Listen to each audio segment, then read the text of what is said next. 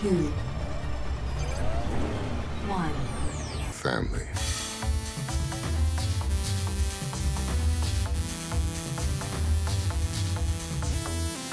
Hi, everyone, and welcome to another episode of The Queer Quadrant, a podcast where we, two bisexual filmmakers, examine cinema in all its cultural contexts and explore why your favorite four-quadrant blockbuster is maybe not as straight as you think it is. Brooke, I gotta say one thing, and that I am hungry for this podcast episode. I am ready to devour the sandwich that is Too Fast, Too Furious. I want to get into it right now. There's no time to waste. We are a silver hubcap coming across the globe. Okay. Are you ready to go? I am ready to go. My I'm God. coming in hot. Yeah, Jesus. It's okay. We can go in hot. Great. Hi.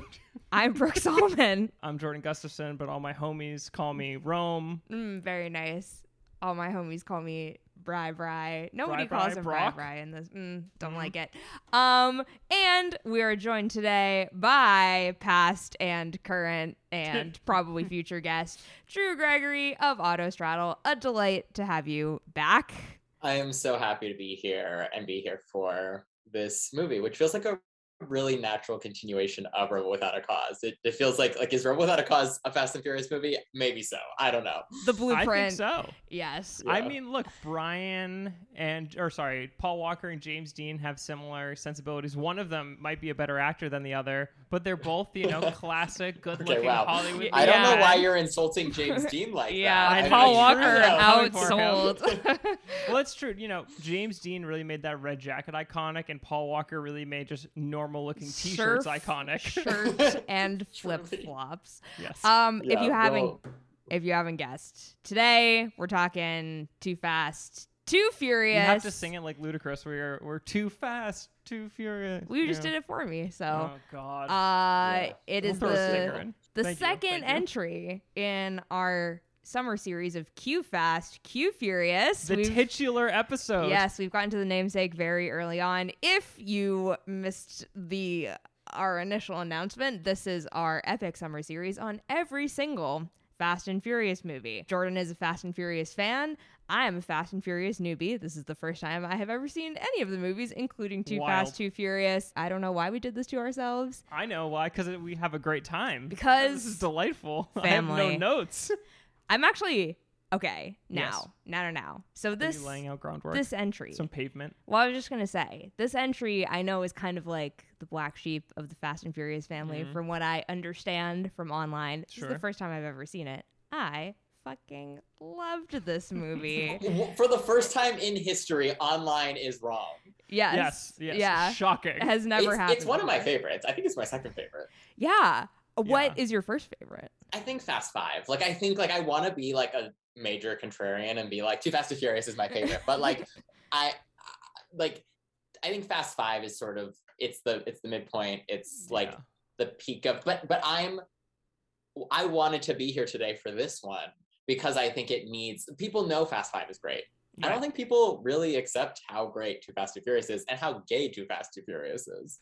Yes. I agree. Pivotal. Yeah, you like this movie too? I like this movie. This movie holds up so well on rewatch, and I think if you go into it expecting one thing, then you're going to be let down. But if you go into expecting like a fun sort of rom-com with two ex-lovers going on a work trip, then you're going to have the time of your life. You know what I mean? Yeah. I mean, and it is I think that obviously the first one is sort of like lightning in a bottle, but I had such a good time with this. I was utterly delighted. Yes. Yeah. Drew, I'm so curious to know what is your history with this franchise? What makes this one so special to you?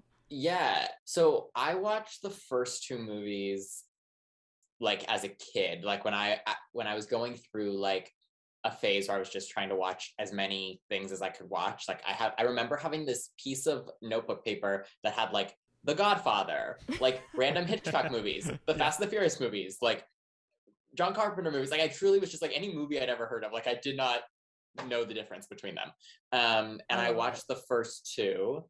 I think those were the only two that were out at the time, and enjoyed them. But also at that time, I didn't really have taste. I just was watching everything. And then as I developed taste, I think I became a little bit of a snob. Like I think high school me was like a little bit insufferable. No, not maybe, not a little. Like I was just super insufferable, like film nerd in high school. And then I didn't watch another one until the sixth one came out.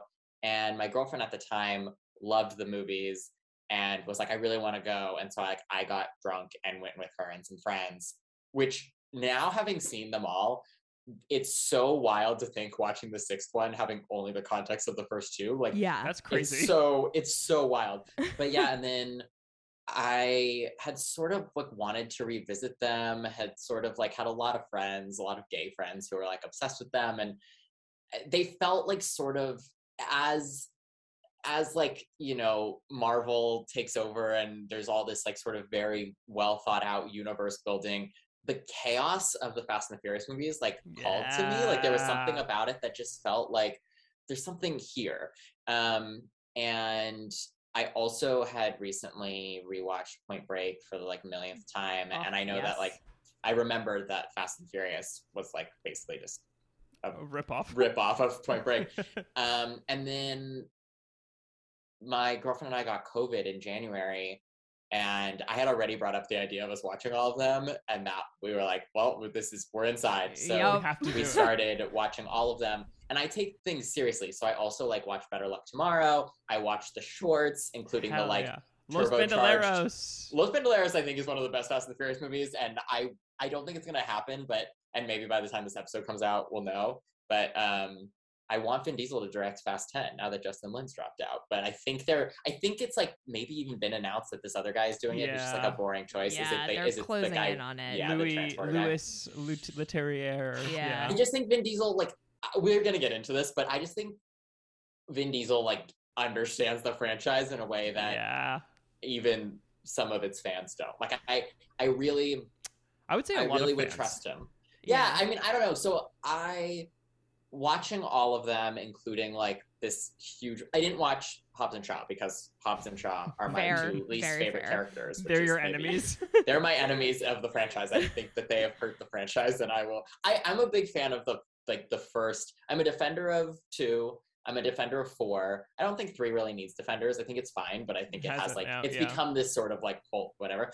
And then I wrote this essay about like this like 4,000 word essay about the franchise and about its like views of criminality, because I love to take a fun thing and make it I was gonna say not fun, but we can have fun and also talk about abolition. Like I think there's room for all of it. You can have fun and burn the system down at the same time. Like I do also think though that part of the appeal of the franchise and part of the queerness of the franchise is its relationship to criminals, and especially in the first like half of the movie, like 1 through 5 especially. This movie big time, because I feel like there's a lot that you can read about, like obviously like the crime element, but like Roman and Brian and like how crime weaves their relationship together and like how it impacts like their romance ultimately, and like would have been their breakup, you know, if we're viewing them as ex-lovers, you know. Yeah, I mean, that's like, you know, while they're still criminals, which I know is not the case in later movies, but really, like, while they're still criminals who have actual consequences for the crimes that they commit, like, it's treated as, like, a serious issue. And that Dom's like, I'm not going back to prison. In the first movie, Rome's like, how could you do this to me? Like, you set me up to go to prison. Come on, bruh. This what are you movie, doing? Yeah. And also so much of the actions of the early, you know, of this movie, of the fourth movie, it's about, and of the fifth movie, it's like about wanting like clemency or amnesty, and like that's like also a big thread through a lot of them, is like they do bad things, they get an opportunity to do a good thing in order to like get a second chance, and so that like that is what explains it. So even though this movie has the plot of like trying to take down evil drug lord, which is like a pretty sort of boring and like basic and I would also say like pretty harmful like general plot line, because of the way that it's done in this one, and I think in the fourth one, I think both of them result in being like, especially compared to just what the average Hollywood action movie, are kind of like are like anti-cop and like a little bit abolitionist, and like and it's like and I like really, you know, I think I have an easier time like turning my brain off and enjoying cars going vroom vroom when I don't have the part of me that's like, oh, but they're working for this like government operative. And I don't know if anyone's watching the series along with you guys, so I don't want to like spoil anything from later movies. But like No. but like I do think that there's like a part of me that is not able to have as much fun when I'm having to like be like, oh, but I don't support these people. One problem in this one, I feel like the is, later ones definitely get into that. It's like a little ickier when it's like we like the world expanding, but at the cost of the world expanding, you also get these weird like groups and like not FBI, but basically like the FBI and CIA kind of get involved. Do you know what I mean? Yeah. Government agencies. And government resources. Part of the fun of like the early ones is that even though Brian is an undercover cop for a time, it's like they really are scrappy movies. No, they're definitely. I think I have to say, I don't remember at what point what triggered me to write this, but one of my notes literally just says Tyrese said a cab, which I think is at some point during the climax of the film. Might even be they're the beginning when he's basically like, oh, he's not a cop anymore, and he just cold cocks him. Yeah. And the two of them just start like wrestling in the dirt with each other. Oh, we'll get to that scene. We will get there. Yeah, I mean, I also like there are, I don't know, in this one, and we'll get into this, but the biggest moral challenge to me is that like I sure do love Eva Mendes in anything. I really adore her. But what the movie does that's interesting is it's like, as we've already established, the love story is not between Brian and Eva Mendes' character. No. It's like Absolutely so not. clearly Paul Walker and Tyrese Gibson. So like even though, you know, like I don't know, it's a really interesting franchise because it is still like a huge big budget franchise, and I don't know.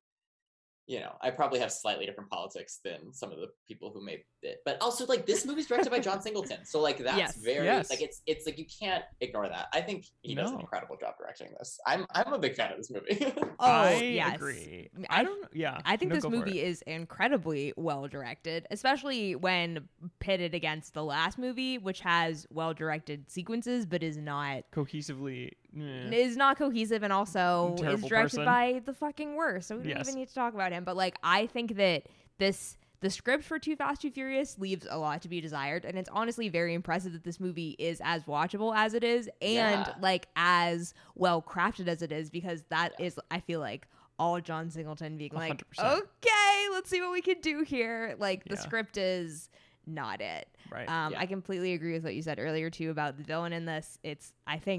I mean, poor Cole Hauser. It's not his fault, but like it's a horrible villain plot. Empty, nothing so there. Boring. It's so like stereotypical. I hate it. What were you gonna say, Jordan? No, I completely agree, and I feel like it's so frustrating that people almost look at this movie and don't think that it's well directed. And there's so many, I think. We'll get through this like because there's like so much to discuss, but one of the like interesting things for me is like how this is such like an impactful movie for his career, and also I feel like the franchise and like at large like industry, because I feel like this dings him pretty badly, and like obviously the franchise as well. And you can honestly like there's a bunch of ways, but even like the title becomes such a punching bag that I feel like with the title people automatically just sort of discount it and like don't approach it like as seriously. Not like you have to approach this movie seriously. No, which is honestly incredibly rude though, because Too Fast, Too Furious is a fucking great title. Yes. Incredible. Right, like the galaxy brain of it is phenomenal. I mean, it's also like it's interesting because this is the movie that sort of is the first one to escalate like what can cars do. Like it's a little goofier, and that's become the whole franchise. So I mean, like in the Justin Lin movies, he sort of works up to crazier and crazier, whereas this was such a jump, no pun intended, for bridge, for like from the first movie, that I think people were like, oh, this is so silly. But I also think that, you know, whether intentional or not, it is the gayest, and I think oftentimes like gayer sequels get maligned unfairly, like Batman Forever, another movie that I'll defend. Like I'd rather watch Batman Forever any day over like any of the super serious, like maybe better or whatever Batman movies. Like, and it is like a, you know, we as a mainstream culture, we don't value like camp and we don't value sort of like big queer feelings. Yes, So. I was gonna say, I don't know that I would consider this movie camp, but like camp in general, although it is a little bit, but like camp in general is like really, maligned usually and meant to be not taken in like an artistic serious way, which I will never understand, where it's like, how do you not get, I mean, we talked about it literally when we talked about Batman Forever, where it's like, how do you not understand that these are all intentional choices? And just because you don't think that they're choices that you would make means that you think that they're mistakes. Like, that makes no fucking sense. And I think like in a way, Too Fast, Too Furious has a lot of like similarities to that, where I feel like at the time this sort of got knocked for being like over directed and being like too flashy and like trying to cover up flashy, like lights too, like, literally. Yeah, the weaker parts of the story, which is like, do crazy stuff with the camera, but it feels so intentional. And obviously it's like, it's John fucking Singleton. Like, you think he's just gonna be like, I don't know, throw a camera on it, right, give me the tape at the end of the day. Like, he knows what he's doing. Totally. I mean, there's so many interviews about like all the influences that he had, and anime, Speed Racer, video games, Hot Wheels, Top Gun, and it's like all of those things have like deeply like rooted queer themes as well, and like queer things within them, and also are super interesting, and you can see them on the screen here. And I think that's what makes it so fun. Like the opening 10 to 15 minutes, however fucking long it goes, like gigantic race sequence is so engaging when you have color coordinated cars with neon lights under them. They're jumping over bridges. The windows are all like colorful. It's so engaging and you're so locked in. I mean, you're, as I like said to you from the beginning, you're locked in from the fucking Universal logo when all of a sudden it turns into a car and like bounces off screen. Like, that fucking rules. Like, I'm sorry if you don't think that's fun. I don't know if I can have fun with you. Yeah, it's just it's funny because I think like there's, if we talk about some of the more serious themes,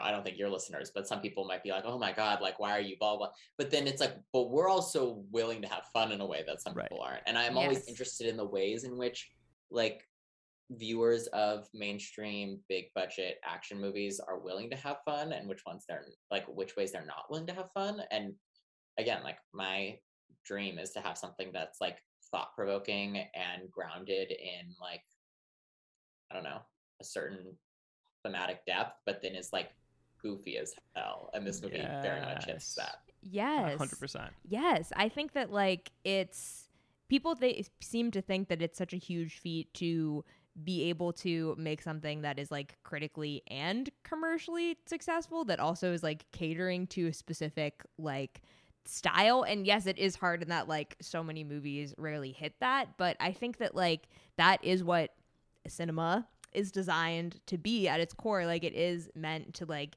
be thematically interesting, and it is meant to like make you think about things, and it's meant to be entertainment at the same time. Mm-hmm. Like, there's absolutely no reason that it can't be all of those things. I feel like a lot of people nowadays are like so nowadays. Well, not to yell at the cloud, but I feel like so much discourse online. Not to do this again. We always do this, but it's just like so many people don't want to think about things, or at least like if they're presented with something that's more thought provoking or challenging, view it as like an affront to them personally. Like, if they don't like something because it makes them think or feel a certain way. Yeah. Do you know what I mean? I will say though, like, maybe I'm in a bubble, which I'm on a lot of issues, including the Fast and the Furious movies. But I feel like among the people who I know, Too Fast, Too Furious is starting to get a little bit more of... That makes me happy. Yeah. That's good. I mean, we're going to get into the movie, but like, there's a lot of good stuff in it. There's so much good juice. And I think that, like, I mean, hey, this is what we're here to do. We're here to make you think critically about Fast and Furious. Too Fast, Too Furious, if you weren't planning on thinking critically about it. Because I think that, like,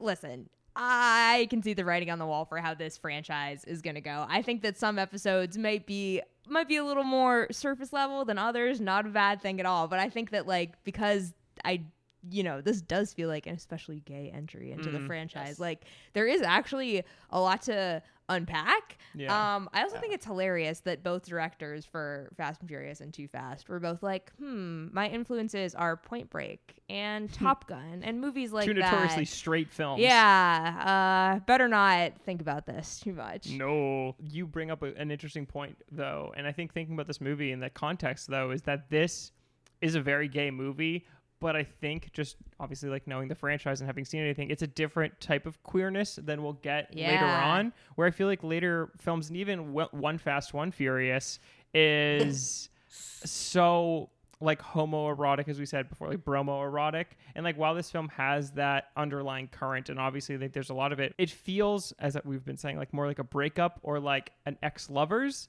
movie. It's not about like two men butting heads and they learn to love each other. It's about two people who loved each other and they're like learning to re-love each other and work together. And it doesn't feel as toxic ultimately. Like it feels kind of realistic versus just like this hyper masculine. Also, they take their shirts off a lot. So much. When Tyrese just rips his shirt off to punch through the window of the car.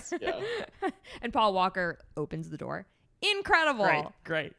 I don't know a better moment. But yes, I think that like because they have history and there's obviously like they are fighting a little bit, but it's a different like oil and water dynamic because they have a past. Yes. A sordid romantic past. Absolutely. They broke up for some reason or another and we need to investigate. And they have to like, you know, their arc throughout the movie is dealing with like their complicated feelings about each other and like eventually coming clean about why everyone is mad. And then from there they can move on and they're besties. Right. They're in a love triangle also, which we should mention. I mean, or at it's least barely one-sided triangle. A love triangle. Yes. I also love Eva Mendes in basically anything. This one does not get any points on the feminism-o-meter as far as Fast and Furious movies go. It's rough. It's rough. I do like the line, I think it's honestly one of the touchstone lines, is when Tyrese says to him, it means you're always getting in trouble over female, Brian. Definitely never a red flag to call someone a female. No. Or I thought you were going to say the Oasis. That was the second line. I love the band Oasis. That's a great one. That's a great one. I'm going to say something controversial, though. Oh, no. Go for it. I miss... Okay, the first, I don't know, 4 movies maybe. Yeah. There is always we arrive at the race. There's some like shots, you know, some editing. We see a lot of butts in either very short skirts or very short shorts. And then somewhere 2 presumably straight girls in the eyes of the directors are making out. Yes. Now, this was taken out of the franchise probably because it's like fetishizing and like objectifying and blah, blah, blah, blah, blah. But I have to say, I feel like we could bring it back for Fast X. Like okay, like it's like, okay, so you want it to be less objectifying. Don't take out the women making out. Just give me queer. Yeah, like let's bring Eva Mendes back for Fast X. She's to no come longer back. A cop, and she is desperately trying to make out with, I don't know, anyone. Suki, bring the 2 of them back, and they're a couple now. Yes. I would like to see it. Yes. I actually completely that's agree, my Hobbs and Shaw. No. The two of them in where like it starts off, Eva Mendes is a cop, and I don't remember. Wait, what's Suki Devon Aoki? Yeah. So Suki like basically seduces Eva Mendes away from the cop life. That's my Hobbs and Shaw. Please, someone give me. They're making Fast and Furious movies for like $300 million now. I'll make it for an easy 50 mil. 10. Just give me 50 mil. 10. I'll do it.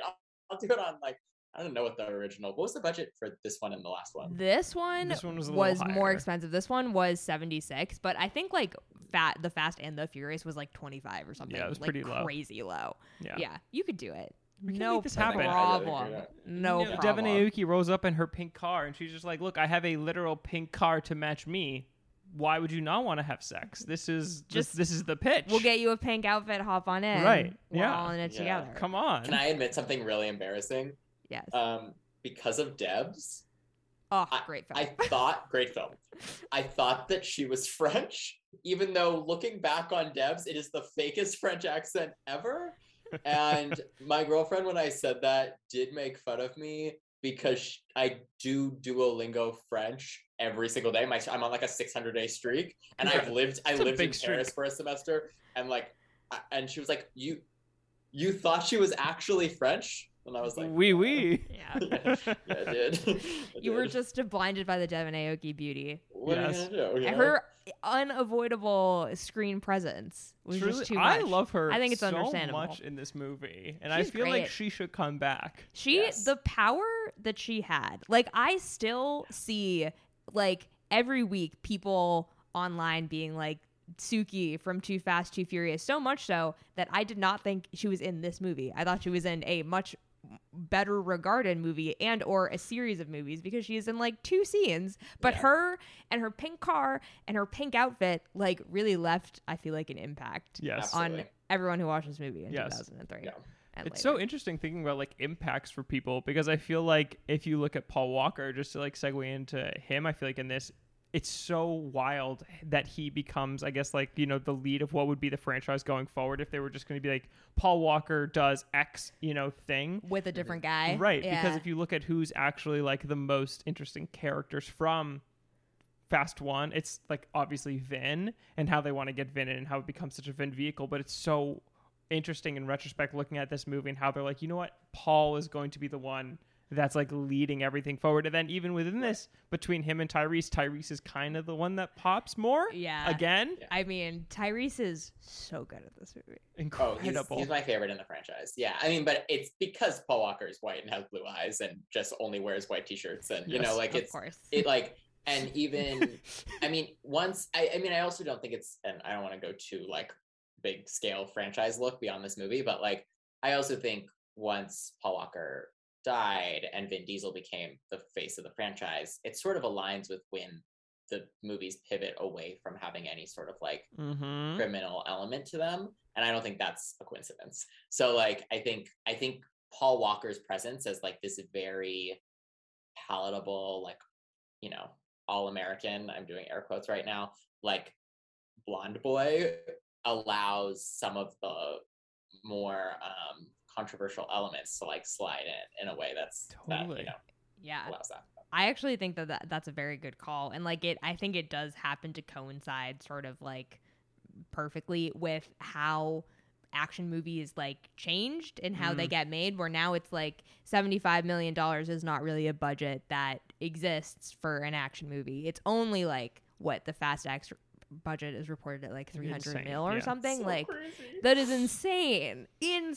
So I think it very much like put the franchise on that accelerated track to be like, no, these are like the biggest movies in the world now, and like the scale needs to be appropriate to match the fact that like they're the biggest movies in the world. But they're so the early ones, like, I mean, so far are just so good. I think like the action is so incredibly directed, and I know that all of them have amazing action sequences, but like there's something very like nice and very real about cars just like doing Yeeting wild off of bridges. just like slightly elevated shit, Yeah. jumping over bridges, jumping onto a damn boat.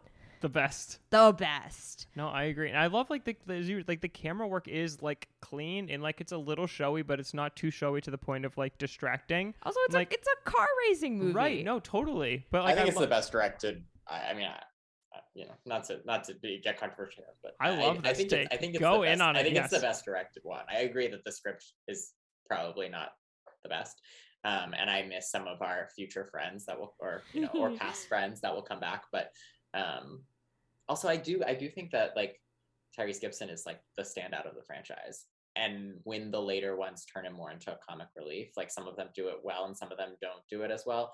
And I think that so much of the charm of this movie is that he gives like, I mean, you know, we were like joking about Paul Walker not quite being James Dean before, but like the performance from Tyrese Gibson does feel like, oh, you're a movie star. And Yes. like, I mean, and I think he is considered a movie star, but he should be bigger. Like I think his talent and his charm, and like he should be more than like, I don't know, 6th on the call sheet of the Fast and the Furious franchise. Yeah. Totally. And it's so weird though, because it's like his arc within the franchise is so interesting and like so unlike every other, well, I mean, like every character has it, like even Ludacris in this has an insane arc.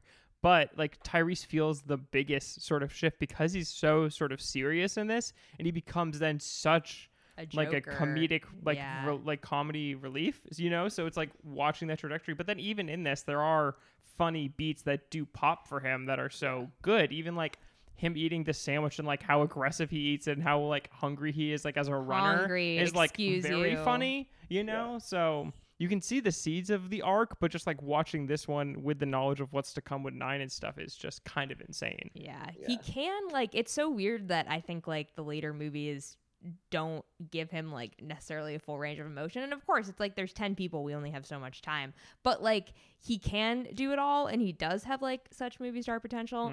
When we went to the Academy Museum here in Los Angeles, there's like a casting sector. Yeah, you know what I'm Yeah, talking about. it's my favorite thing at the Academy Museum. It's so good. So good. But there's like a little casting room where you can go in, and there's like a lot of old Polaroids from like 80s, 90s, early 2000s. There's like all these audition cards from like Hitchcock movies. It's so cool. But there's this little video that plays. It's probably like 20 minutes long, and a lot of it is interviews with Kim Hardin, who is John Singleton's casting director, who's the one who like discovered Tyrese for Baby Boy and like semi-discovered like Taraji P. Henson and like all these other people, and she's like still like a very working like active casting director and is extremely cool. But like the way that she talks about Tyrese and like their intercut like audition tapes from Baby Boy with him and Taraji is like you can just Rules. you can see immediately how natural like he is as an actor and like how magnetic he is and like how he just gets like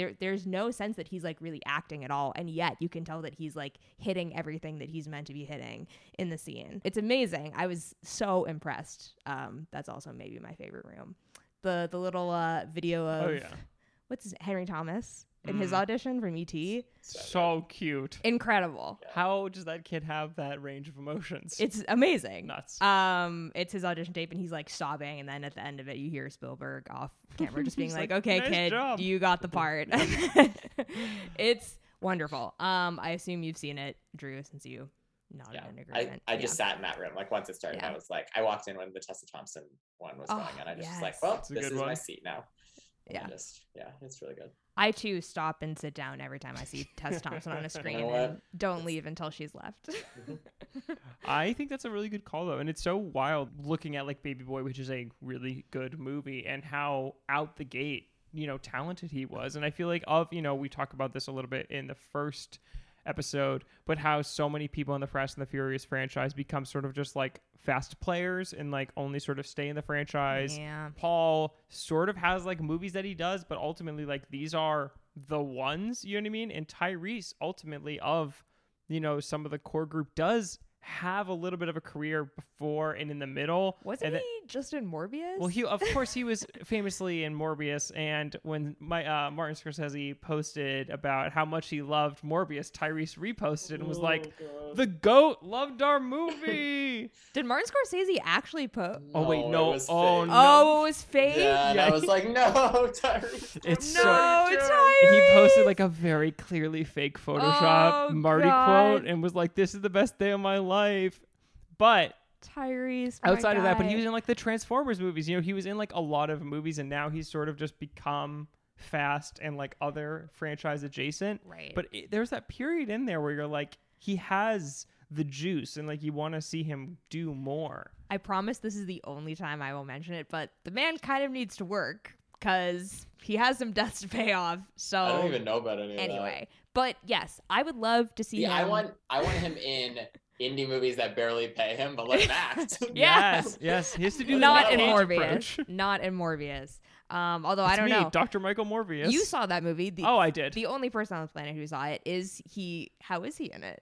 He's like not in it. Oh. He's like barely in the movie. That's so and sad. apparently he was supposed to have a super robotic arm and was supposed to kind of be super powered, and they just like cut that thread out of the movie. So he's just like a cop chasing Jared Leto, and I'm like, that this sucks. is not anything that I want in any world. So Okay. Well, we need to hardcore pivot away from Morbius before we we're gotta all get out. infected Knock by the at the virus. door. It's the doctor.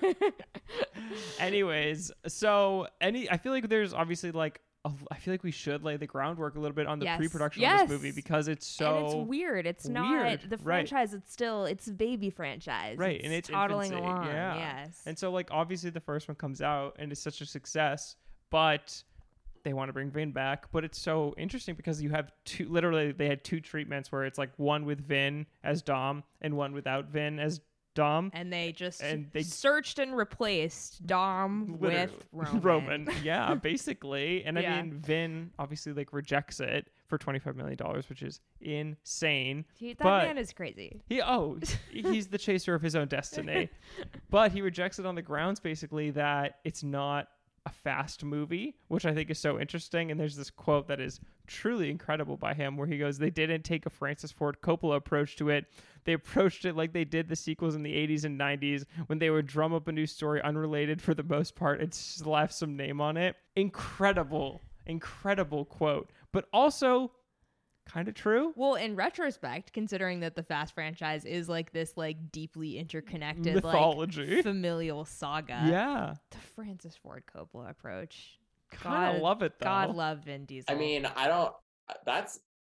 He got his wish because He Fast did. 9 is Godfather Part 2. Yeah. in It a way.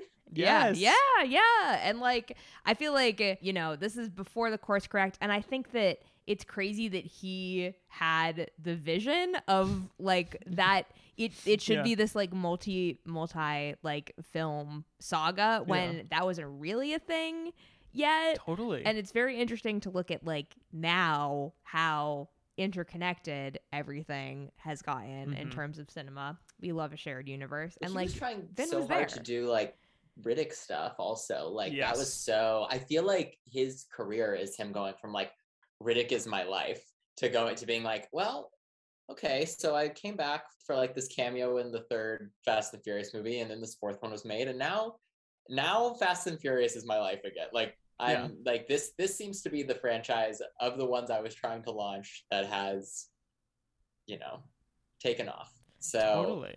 Well, it's and because like none of his stuff, other like the Riddicks or the Triple X's, like they don't really hit that hard, like ultimately in the cultural consciousness. Like you look at Vin's movies and like there are some interesting ones in there, but like The Pacifier's kind of one of the bigger ones in between like the Fast franchise movies. You know what I mean? Like he doesn't have these huge movies that kind of carry him along. He's kind of like floundering a little before he comes back. Yeah. I understand where like the studio is coming from though, just being like, okay, it's just any movie about cars is a Fast and Furious movie. Like that does seem like, but again, that's like, I think in a way you're looking at audience perception and like Universal is like, well, who cares? Like, I don't know. It's cars. Just put whoever you want, it's fine. Right. And Vin's like, no, like treat the audience with respect. Treat them like as people that want to see the same characters come back over and over again. And I mean, it's like obviously it shows. Paul Walker, I feel like, doesn't get a ton of character development in this movie other than the fact that he had a contentious ex-lover who he jilted and is now trying to reconcile with. But it's great. I love that it gives us Roman and Tej for, as I understand it, later installments. The foreseeable future. Yes. There's so much we could say about Sean Singleton and stuff, but ultimately, like if I were just talking about like us as our podcast, I feel like ultimately we want to just dig into the queerness within this movie. So I feel like we should kind of start to head towards that because it's like literally from the get-go. And I think, we can talk about it, but I think it is cool to see that even though this was a spinoff and you really could have just renamed the franchise, that the lingering lack of Vinness in how Brian lets Vin go, how that actually does fuel into this movie and like Roman's jealousy of another man. Yes. So I like, even though I wish that Vin was in it, maybe I don't, who knows what the franchise would be if he was in it. I like that the fact that he's not in it actually has a part to play within the context of the story. That's a very good way of putting it. I also think it's nice to see Tyrese get to actually play second fiddle instead of, like we said, number 6 on the call sheet and like to dig into this. And he kind of has to like do everything in this movie. Yes. Paul Walker, God bless him, he's not given a particularly funny role, probably a good thing, but he's also like not like the crazy one, but he's also not the super intense one. He just like is the straight man but he doesn't, I don't know. It's difficult to do a buddy comedy where like one of them is everything and the other is just like, I'm just A here t-shirt, and I yes. sometimes drive He's the just car. vibing. I've got a nice smile. Yeah. Yes, I do love I'm him a beach though. boy. He's charming. I mean, I think the third one, when you don't have like, when you have like some, no offense to that actor, but like trying to do a Paul Walker, it's like, I think there is a skill to being like having a presence, and I think Paul Walker has a presence. Mhm.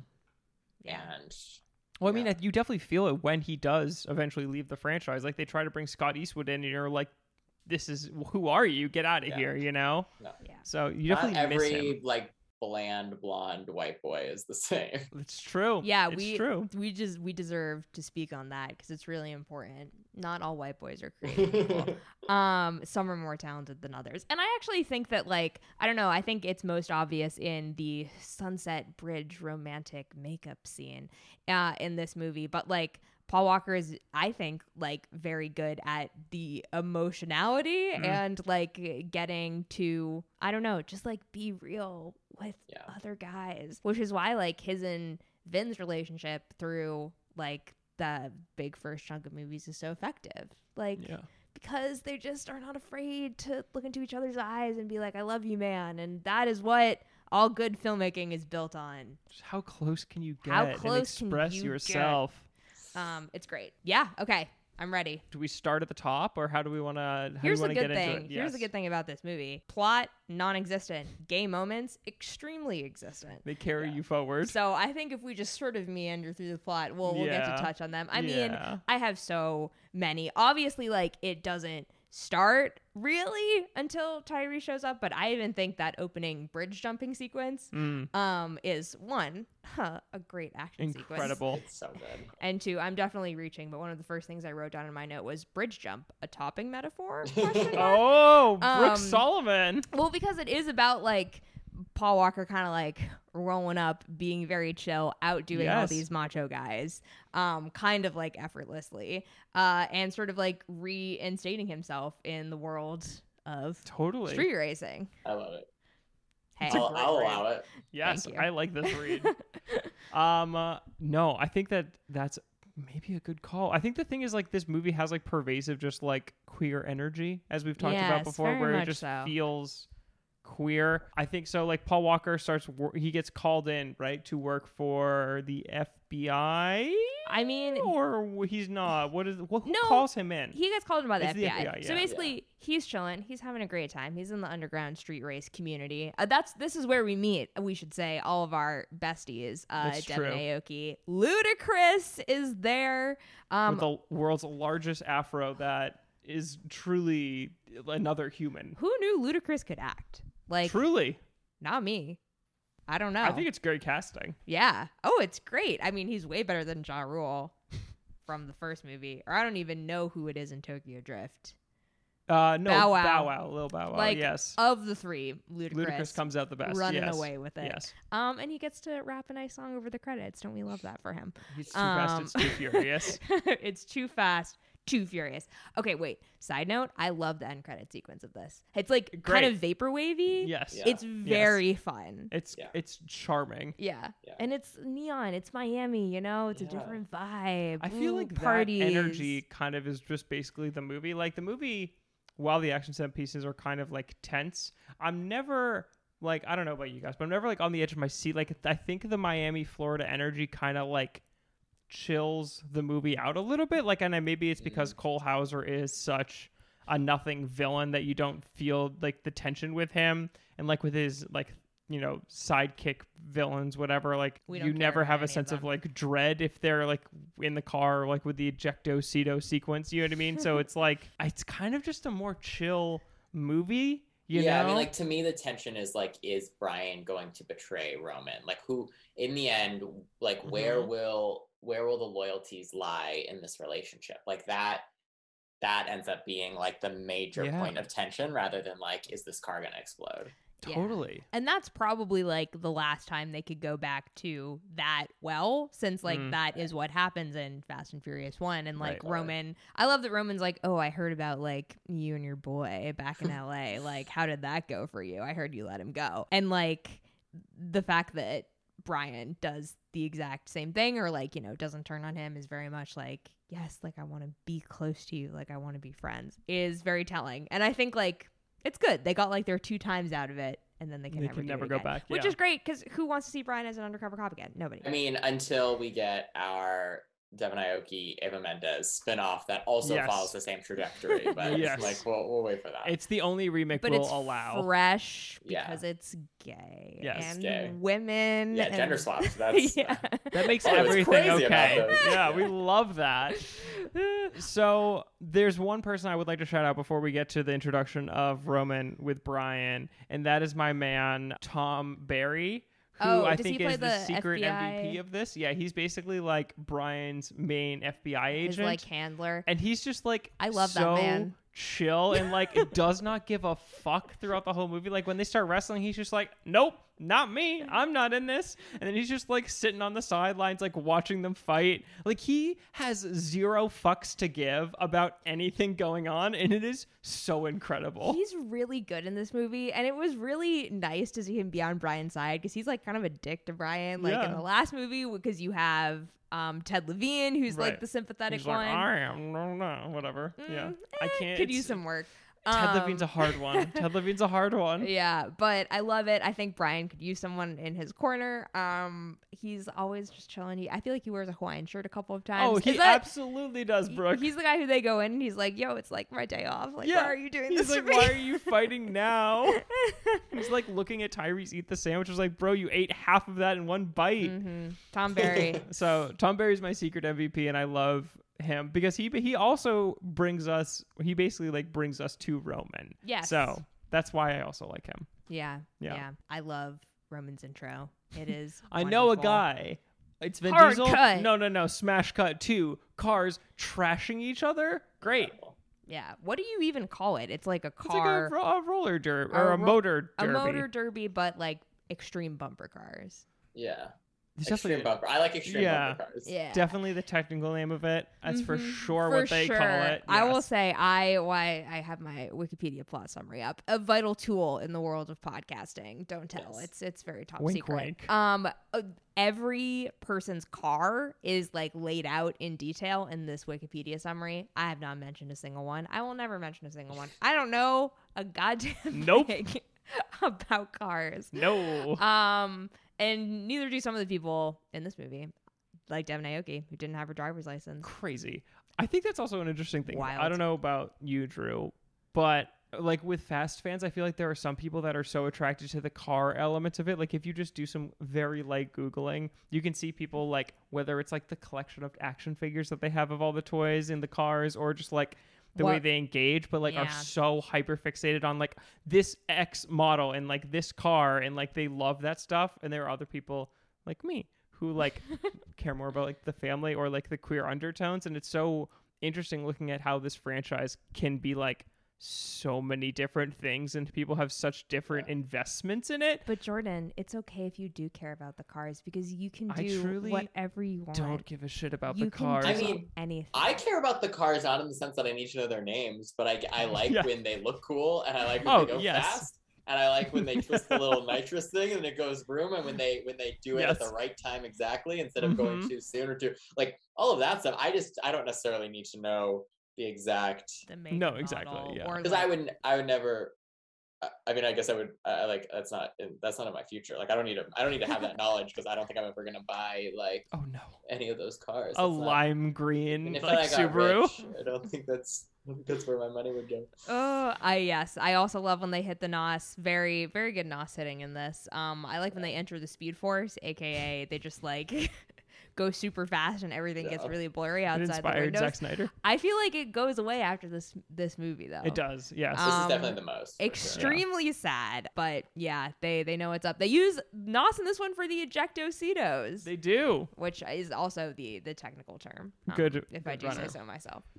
But so Romans, yes. yeah, I was just bringing us back to Perfect. this incredible introduction. Yeah. Because it's just, I'll let you have the Wikipedia plot synopsis, so I'll let you give the plot. But I just have enthusiasm to bring. That's why I don't have details. I just have enthusiasm. You can just bring the enthusiasm now, because I just think immediately they're just like the chemistry there is so palpable, and I just the tension and the backstory and the history, like you just feel it all in a way that I think if Dom had been brought back, like we already have that context. Like all we know about Brian is what we got from the first movie. So it's so nice to like see this other person from his past, and to know that like Brian, before becoming a cop, like had a past like sort of with like criminals. Yeah. And then sort of in a way, I mean, I guess this isn't established right now, so I'm jumping the gun, but like betrayed Roman, and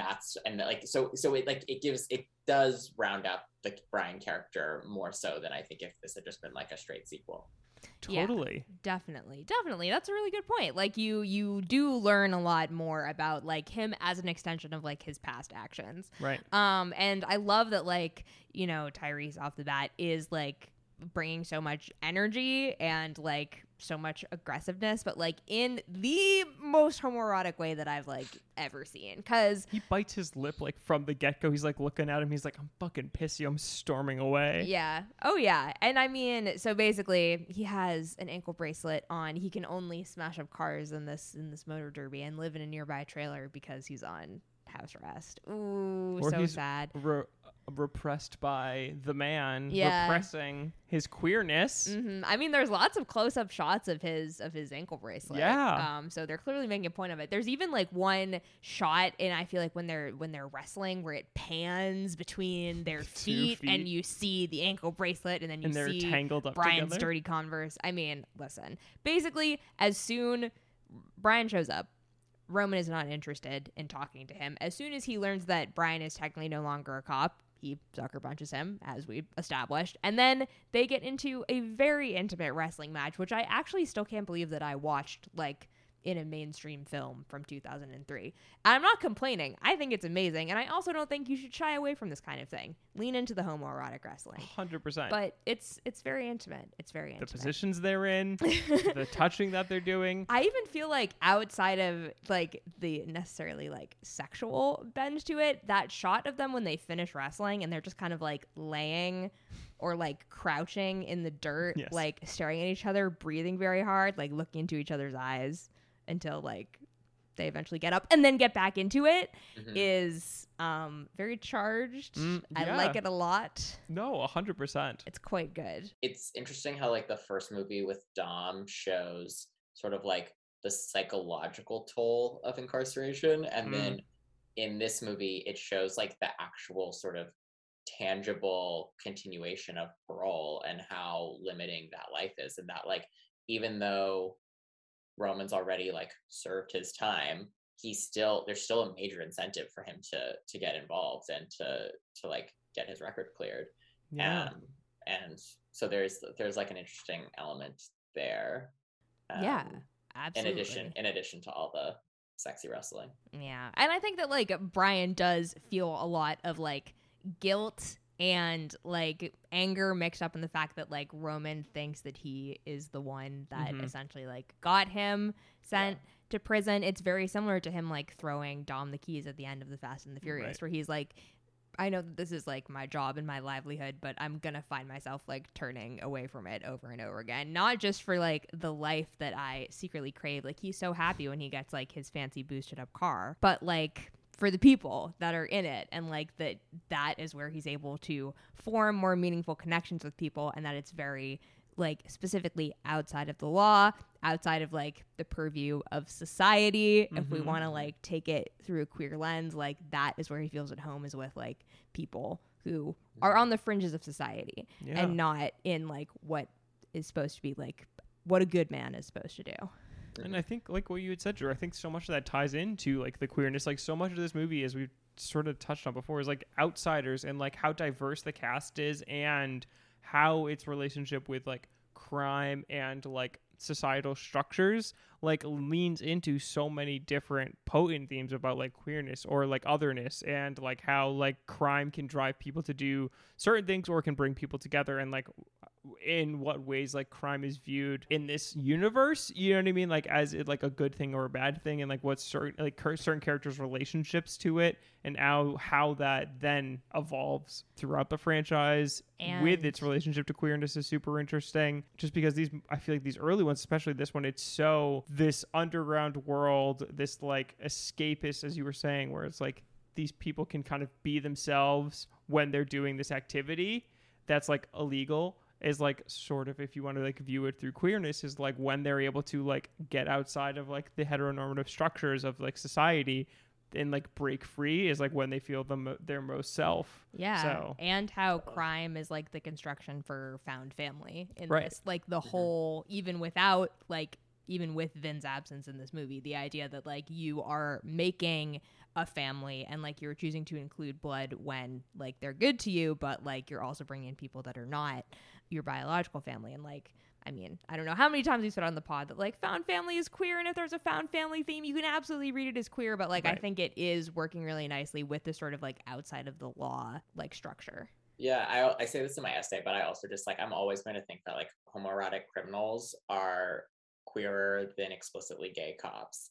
And I also think that this like initial wrestling adds that, because like, yes, I mean that from like in a political sense, but I also mean it in the sense of usually how that's shown on screen. Yeah. And like, I think a lot of times explicitly queer characters are forced in mainstream movies to like be respectable in a lot of ways. And because these characters aren't explicitly queer, not only do they get to be criminals, but they also, like, I don't know, I feel like the energy of them wrestling has more in common with like the queer sex I have than most of the like gay sex that I see in movies. Like, you know, like not I would good, no, I would agree with you. Yes. I know movies. exactly like, what you mean. yes, I know yes. exactly like, oh, there's like what the you energy. mean. Yeah. Yeah. No, for Or sure. actual wrestling. I don't know. It depends on the day. I mean, thing. actual wrestling, extremely homoerotic. Yeah, but no, you're so spot correct. on. Yes. I think we have talked about Ambulance before, and I think that movie's relationship with queerness is super interesting, again through the purview of like the law, where like one of the main characters in that movie is like a gay man, but he is like working in law enforcement, is like so straight edged. But like also, you look at Jake Gyllenhaal in that movie, and I think he's a little fruity, and it's like interesting. Jake Gyllenhaal does not know how to not be a little fruity. That is Jake Gyllenhaal's right. entire essence, and the day that he comes out as bisexual will be a good day. It will be. It's coming. But you know what I mean? I think like that even is like an interesting like contrast between the two of these movies, and like how like so many movies, if it's like a gay guy, it's like, but he's like a straight guy, or sorry, he is like, a straight guy. Yeah, but that is, but that's that's you know. Yeah, exactly. A good verbal slip, like it makes sense. It's the whole bad representation fear. Yeah. I actually love that you brought up Ambulance, because when I was watching Ambulance, I was like, oh, so he and his ex-boyfriend ended up on different sides of the law. Interesting. I understand, because they were like, yeah, we were in grad school together. Right. We spent a lot of long nights together talking about it. It's so funny. But yeah, I mean, it's like that really is what. I mean, it's a kind of a similar dynamic to Too Fast, except Tyrese is, you know, not an unhinged sociopath, but like they do end up on like different sides of the law because of misunderstandings that happened like between the two of them, and the whole movie is about them trying to like repair their relationship. And I think that like now looking at Fast and Furious as like a franchise, we sort of take for granted like, yes, these are the movies where there's like very positive masculinity, and like the men talk to each other and like, you know, aren't afraid to show their feelings of like love and family. But like at this point, that wasn't necessarily like a hallmark of the franchise, and like there's no third party who's kind of getting in the middle of them and being like, hey, like you guys need to sort your shit because you can't work together. Like I think it really is like self-generated for the two of them to be like, I care enough about you, like that I want to repair like whatever was broken here, and like really come to terms with like who we are as men and what we mean to each other. And like they even have like this like very romantic, like deep touching like conversation at sunset on the beach. What's your next gay moment? I assume there's more before that. Oh, there's so many more. Well, I mean, there's like the whole posturing in the wrestling. There's so many like little lines and touches. I feel like they're constantly, Brian is like constantly grabbing at his neck. They're pretty and like physical touching with his each other. arms. You know what I mean? They're always just like bumping off of each other. One of, I feel like the queerest things for me is the stare-in drive when Eva Mendes gets introduced, where Brian, like in an effort to like seduce her, stares at her while driving on the highway and like doesn't look away. And then Tyrese pulls up and is like, "Oh, did he do the stare and drive on you? He learned that from me." And then Eva Mendes turns and looks at Brian in a way that's very not like, she like kind of like honestly like recognizes that it's not in a way that's, it feels like she knows that there was like a relationship between them. Yeah. That's what I'm basically trying to say. She's and like, "Oh, do you want to do to me what he did to you?" Exactly. And so you're or like, what you did to him, or do you want me or to do to both. you what you did to him? I don't know. She's like, we're all versed. Who knows? But you know what I mean? Like that sequence, I feel like then fuels so much of the movie going forward. Where like she is like such an interest in him, but Brian is just like this little bi boy who like clearly had a previous relationship with Tyrese and like is trying to work through that while also and like not piss him off while also like seducing Eva Mendes. Yeah. Also the disdain. I don't remember when this happens, but at one point, Roman says something about how like women are always like his downfall, are always Brian's downfall, and it feels like it has this like edge of jealousy to it in the sense where it's like,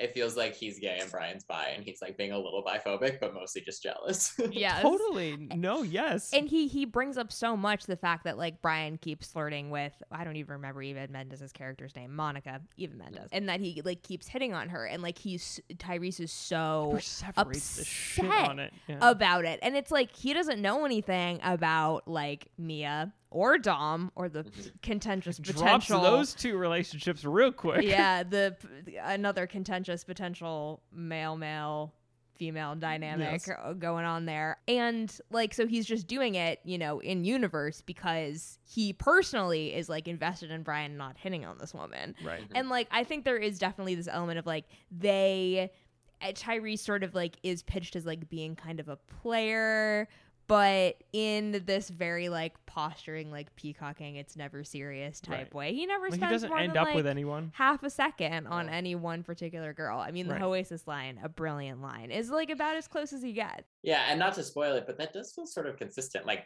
Ludacris ends up being like taking the place of Brian as far as being like his object of desire.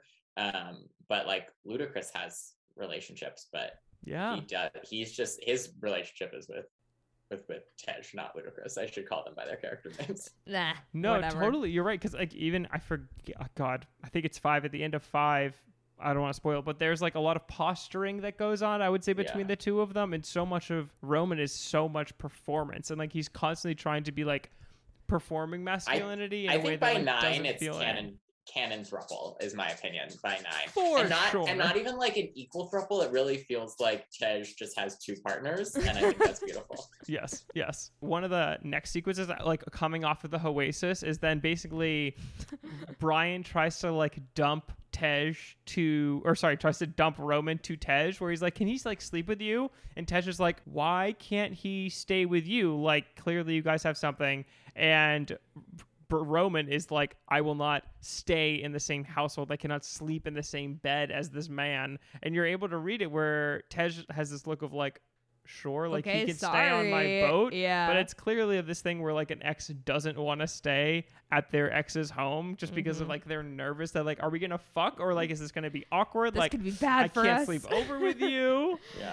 Yeah, very much so. And I think that like there is sort of a runner of Tyrese coming to terms with the fact that like even Mendes is part of the throuple of this picture, which seems to be like a little bit of a setup for maybe what happens in later movies too, where by the very end he's like, okay, fine, I guess I can tolerate you, but he never leaves Brian alone. Like even when Brian and Monica literally sleep together, like Roman's there in next morning Roman, being like, you gotta get out of here, man. Like, and really like steps up to sort of take precedence over like the female figure in Yeah. Brian's life, like Yeah. time and time again. And for the record, Brian is like right there with him. Like I think what makes this movie effective from a queer lens is that like Paul Walker is like playing off Yes. Tyrese, and like they do have like a good back and forth dynamic. It's not just like this one side of kind of like annoying, needling, like pining Right. situation. Like Brian is flirting back with him. Oh, like they yeah. are flirting with each other. Yeah. Yeah, I mean, what is "ka" if not a form of endearment?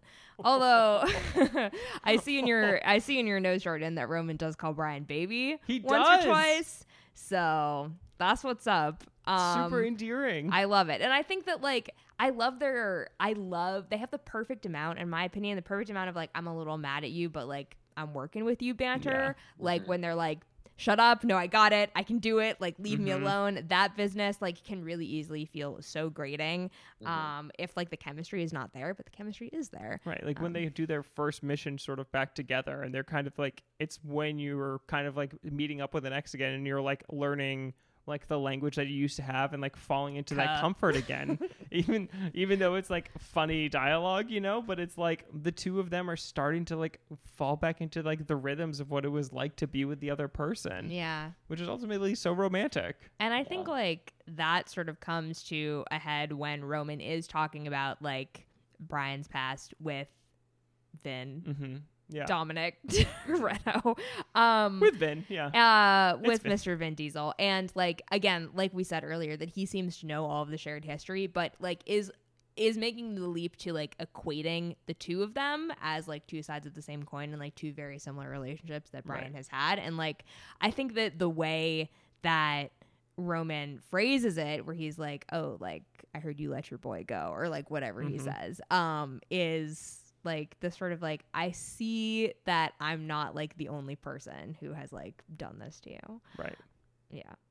I like it. It's do good. too. And I mean, if we want to look at like homophobia, I feel like you could talk about like Cole Hauser and like that entire like Ed Hardy club like villains thing that he has going on, because Cole Hauser, despite whatever it is, he is like heterosexuality with his like fake relationship with Eva Mendes, and like nobody else can touch her, right? And like and, it's just the like the worst, like, and like most how aggressive. he doesn't want men to touch him, right? And how he just feels like he has like so many walls up around him, and that all of them feel like so fake. And I feel like that's in a performance that is very much like Soggy Toast, sort of like the moments that feel the strongest, you know?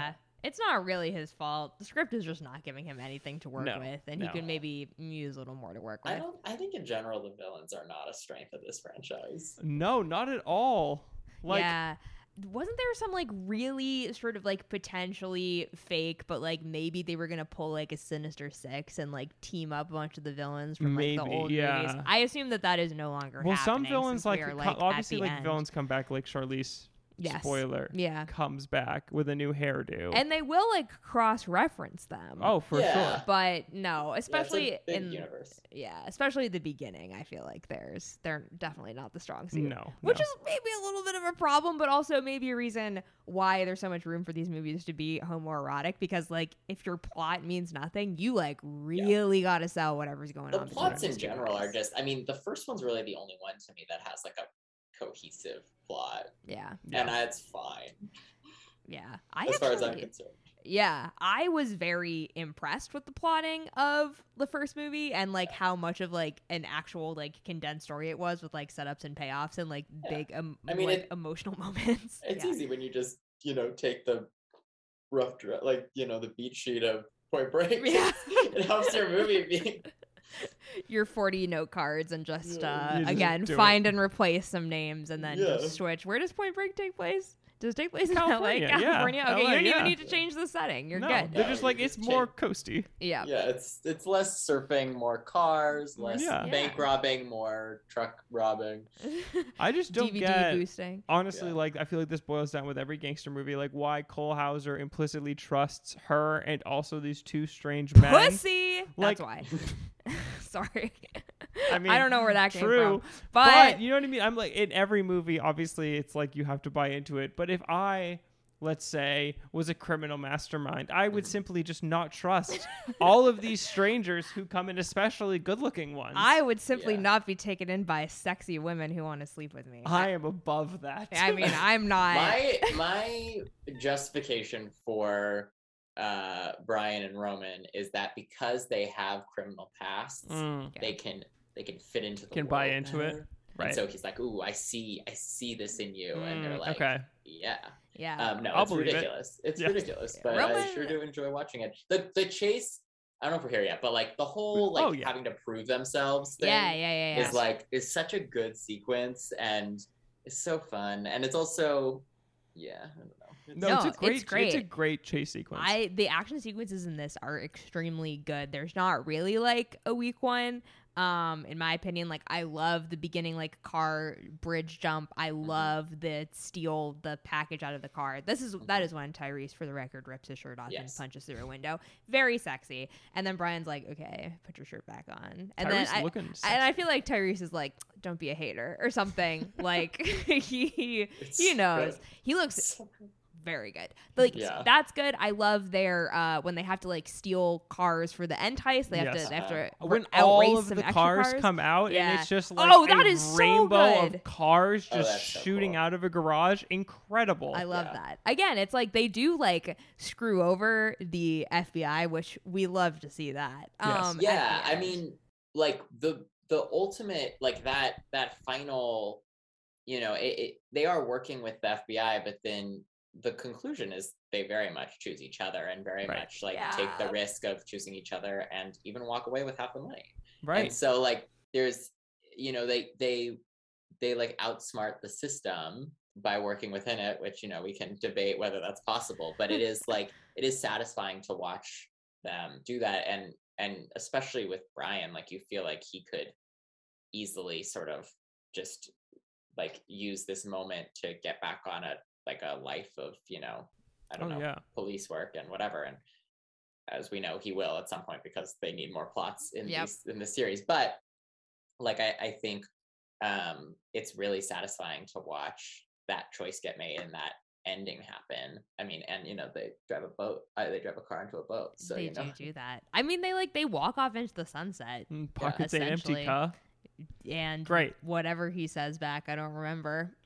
And they do jump a fucking car onto a boat, which I thought was amazing because it's like you could actually do that. Right. I feel like this is such an interesting like fulcrum point in the franchise where it's like just before it's getting unbelievable and just a little bit above so grounded, or at least like you have to grimy, outrace a train. Dirty. Right. Exactly. Yeah. So it like has this like nice in between area where it's like, could this happen?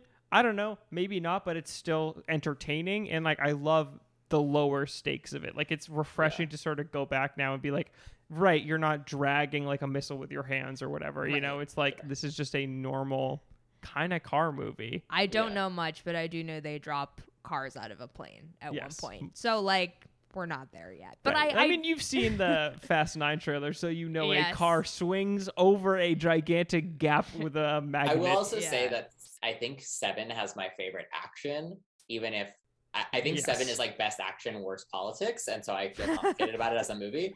But like, and so I don't feel that invested in the characters in that one, but just like the sequences alone are so incredible and so ridiculous. I do think that, like this is a really nice midpoint where it's not so ridiculous, but it is shot in a way that's fun, as we discussed, and it like still has like a sort of poppy energy to it. So and it feels like such a nice period of time for blockbusters. Like it does feel like a really nice like 2003 blockbuster, and I love that.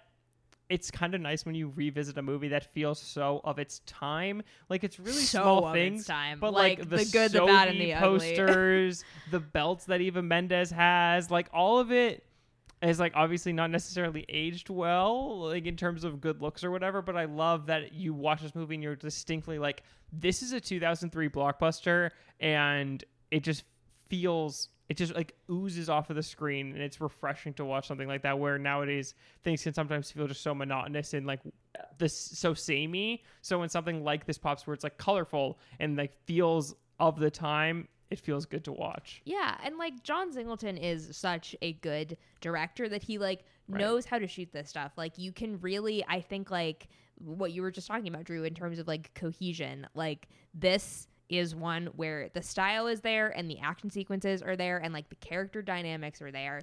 The plot, maybe not, but that's not his fault. He doesn't have a screenplay credit. I'm just gonna choose that he's blameless. Like, but he really does like get all the building blocks of this movie, and I think like pulling from such unique, you know, inspiration like a la anime and Speed Racer, like is something that like would feel like a little radical given how like gritty and like, oh, it's about LA and like how cool you are. The first one is totally like, I think plays out on screen. And I just love the man knows how to build an action sequence. It really You does. can see so many of Speed Racer 2008 influence, I feel like, in this as well, like with the neon lights and the color and the way that certain sequences are shot. Like it does feel like the actual Speed Racer movie that we do then get with the Wachowskis, which is also like a visual fucking masterpiece, you know? Yeah. Also a queer movie. Yeah. Oh yeah. Okay, we'll put it on the. I think it's been on the list. It's on there. Yes, it's on the list. The last thing that I was gonna say is that, like I said, that sunset chat is wonderful. And we love our boys. Is a love story. We do love the boys. So Brooke, we know this movie made money, but too much money it did make. Too much money? Too much money? Okay. Help me out here. How much did this movie make? I'll give you a box office summary. So, as we mentioned, this had a production budget of $76 million. Pretty respectable. Opened to 50 mil, eventually hit 127 mil domestic, 236 worldwide. It opened number 2. It opened in June of 2003. It stuck around until September. Not too shabby. Not Let's a bad see. run. Finding Nemo had come out, I think, like a couple weeks before, so it did open ahead of Finding Nemo. That's good. They found how themselves. Exciting. Yes. Two ocean-based movies, I would say. Yeah, definitely. Yeah. It's a pretty good box office. We got Bruce Almighty, Italian Job, Matrix Reloaded. Oh, baby. Daddy Daycare. Sure. Down with Love, hanging out at the Down bottom. with Love is crawling its way to the box office. Beckham is in there. But yeah, I mean, overall, a very, definitely, like, did not perform as well as the first movie, but, like, pretty respectable in my opinion. For what it was, although I don't think Universal was satisfied, which is why we get Tokyo Drift.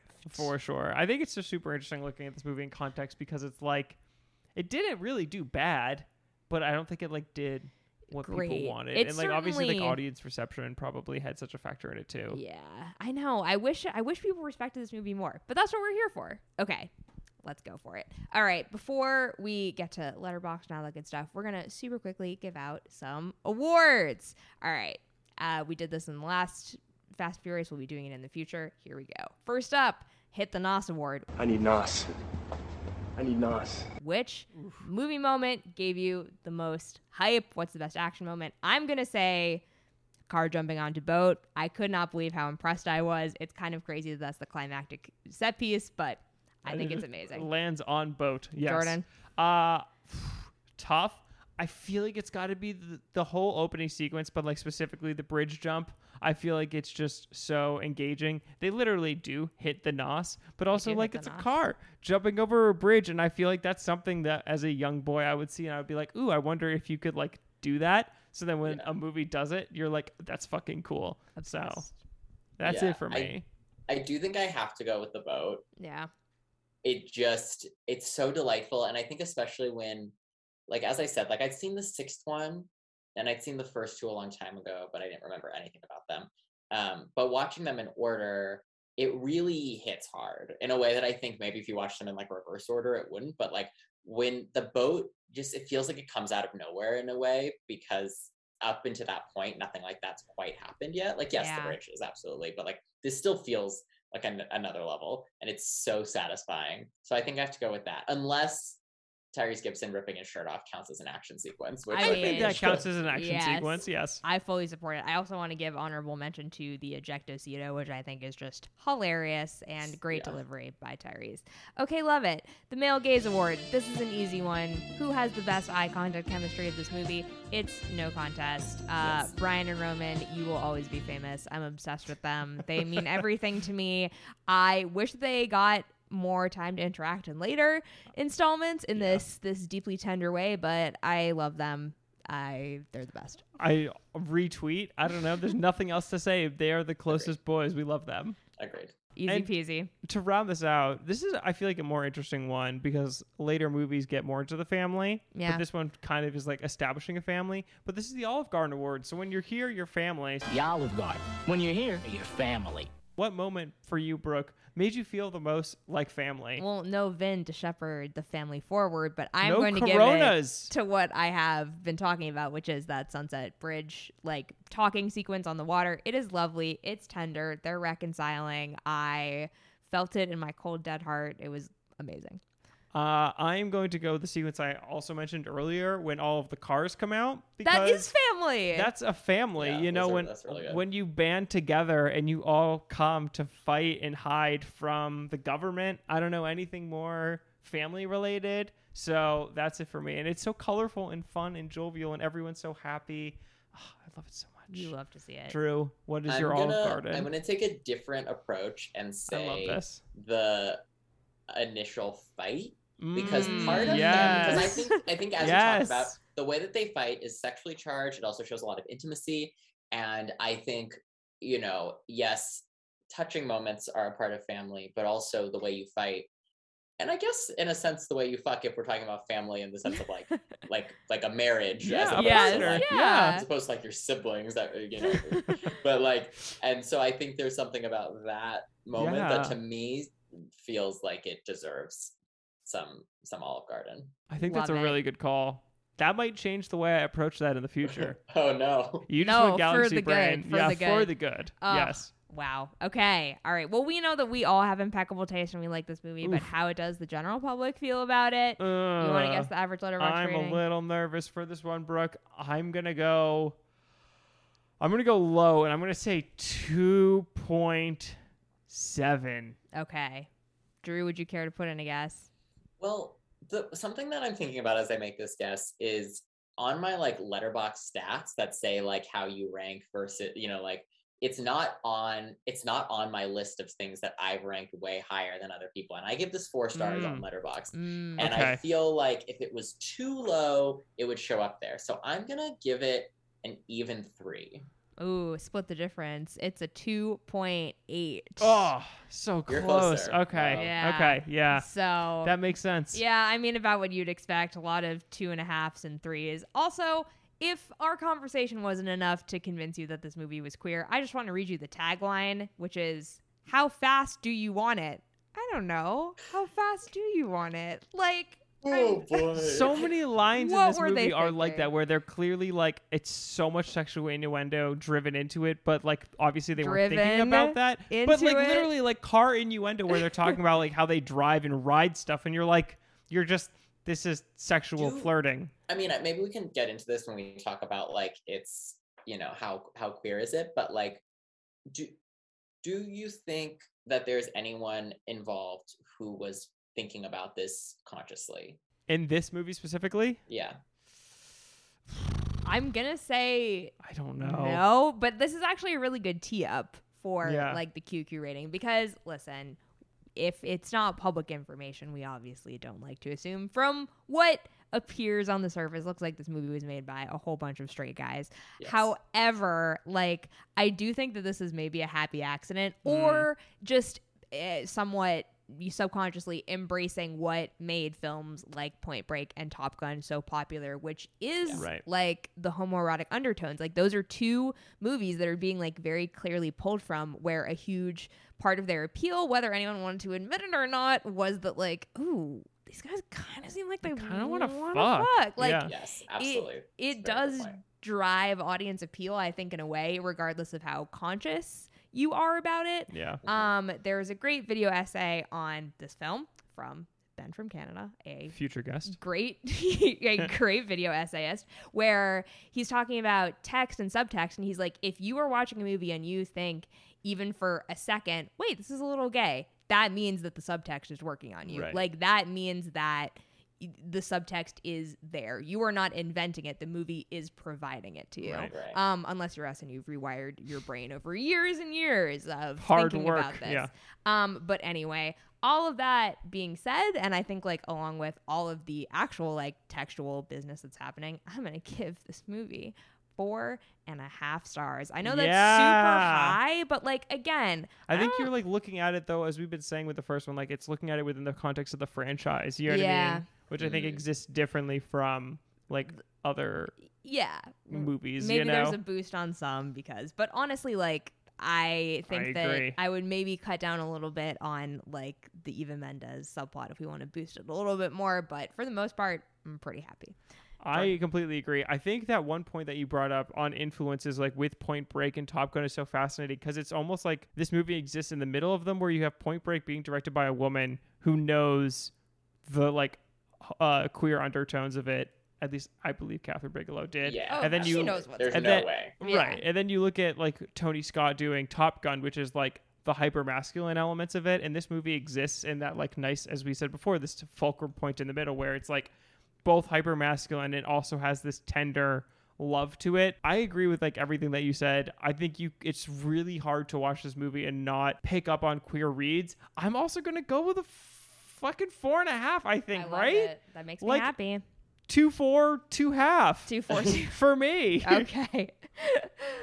Drew, where does it land for you? I think it depends if we're rating it compared to queer movies or to movies in general. Not to queer movies. Definitely not to queer movies. So if we're not doing it to queer movies, then yeah, I think I have to agree. I mean, as far as movies, like as I would say like Point Break is a 5 of not explicitly queer movies in the sense that it's like there's no world where this wasn't being thought about. This is so textual to this. It's such a part of it.